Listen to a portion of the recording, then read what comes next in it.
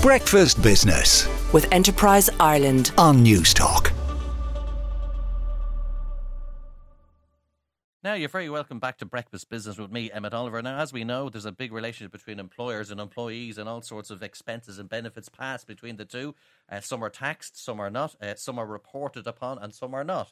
But the Revenue Commissioners are now trying to bring a bit more clarity to the whole picture. Under the Finance Act of 2022, there's a new element in there which is about the reporting details of expenses and benefits made without the deduction of tax to employees and directors. And here to decipher it all and bring some clarity is Sinead McNamara, who's Principal Officer and Head of the Revenue's PAYE Information, Modernisation and Support Branch, who's come in very kindly at this ungodly hour of 6:45 to try and go through this stuff. Sinead, you're very welcome along, first of all. Thank you very much. Now, there obviously are a lot of different expenses and benefits that employees take avail of. There's obviously the Bike to Work scheme, there's public transport and so on.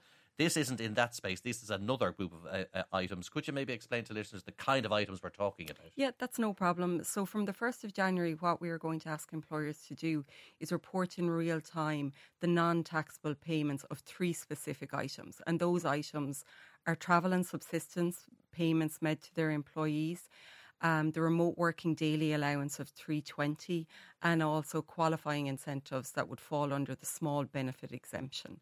So these 3 items will be familiar to employers. They will already be likely paying them out to their employees. They will already be keeping records of these. The only difference that's been introduced from the 1st of January is the reporting of these requirements. So it's really important that none of the rules that already exist around these items are changing. It's simply that we'll now be asking employers to report them in real time when they're either reimbursing their employees or making the payment to the employees. So let's take a small one like the travel or the would a lunch allowance. Maybe if somebody is coming from further outside Dublin to work in Dublin for the day, obviously they need to be fed and all of that, and they get an allowance from their employer. So are you saying that we just need to see them for reporting purposes and that they are legitimate and so on? Is that absolutely? That's absolutely it. So what we will do, we have 3 mechanisms that we've made available to enable employers to report these. So the 3 mechanisms would be the direct reporting through third-party software integration. We also have 2 other mechanisms developed, which is through Revenue's online system, the ROS system, and they'd be the manual screens and also a bulk file upload option. So employers can pick the one that suits them best. And then under each individual category, we're only looking for very specific information. So taking your example of the travel and subsistence, there will be a category there for subsistence vouched, subsistence unvouched, travel vouched, travel unvouched.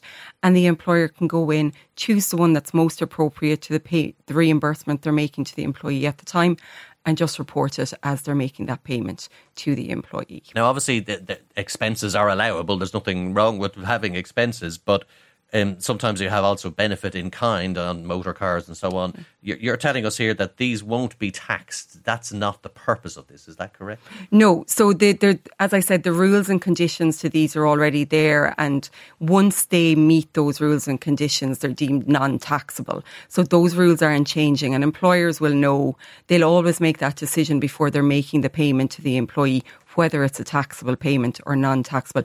If it's taxable, it should be reported through payroll.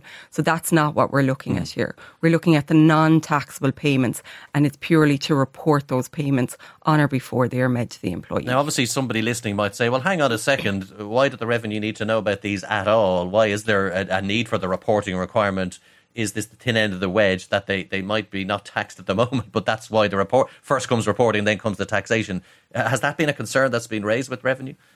So it's not necessarily been raised with us. So I suppose what we would look at is that these suite of payments, including the likes of, emoluments that would be taxed, would always be examined or looked at in terms of Revenue's comprehensive risk assessment framework. So getting this information now in real time will just enhance that risk compliance framework. And it'll also, what we will see is where taxpayers are compliant, where they are operating this correctly, where they are applying tax correctly, that we can focus the likes of more onerous compliance interventions. What you don't want is obviously people getting expenses and benefits where the employer is kind of using them as a way to pay somebody in going down a different channel. You're paid X gross salary, and to top you up, we give you generous payments that maybe are not legitimised in some way. So that kind of thing, not saying it's widespread, but I'm just saying that might show up, or at least you could then audit something like that, correct? Absolutely, and that's the benefit of getting it in real time. It means we can focus those audit type compliance interventions to those taxpayers that aren't being compliant.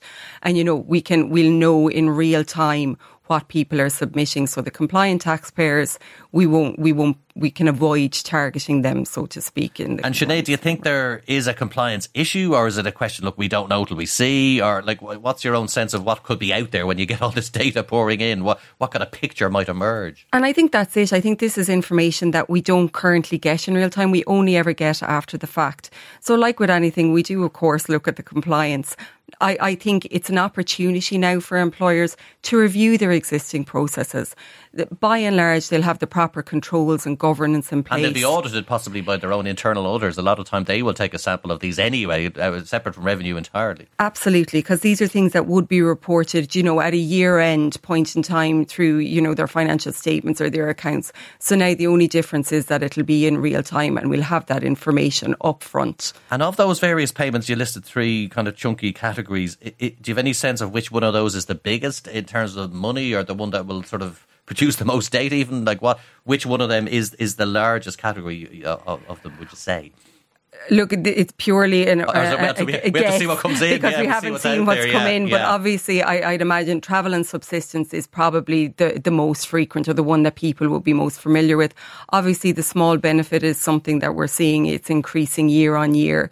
For example, we'd have the likes of the vouchers at Christmas and stuff. They would fall within that category. So I think that's one of the other benefits of getting this information in. We'll be able to see in real time.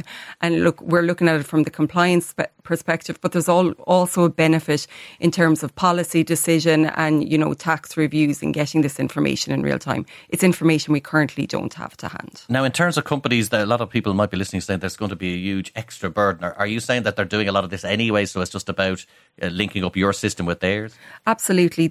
All the recording of these items will already be in place for businesses, and the only difference is now that it'll be reported, and the 3 reporting mechanisms have been built in such a way that they would align with the existing business processes of employers. And there's 3 options, and an employer can review their processes and the options that we're making available and choose the one that's most suitable to their needs. The 2 systems should talk to each other, hopefully. Thank you very much for deciphering all that. Interesting year ahead for compliance people and employers generally. Sinead McNamara is Principal Officer and Head of Revenue's PAYE Information and Modernisation Branch and Support as well. Thank you very much.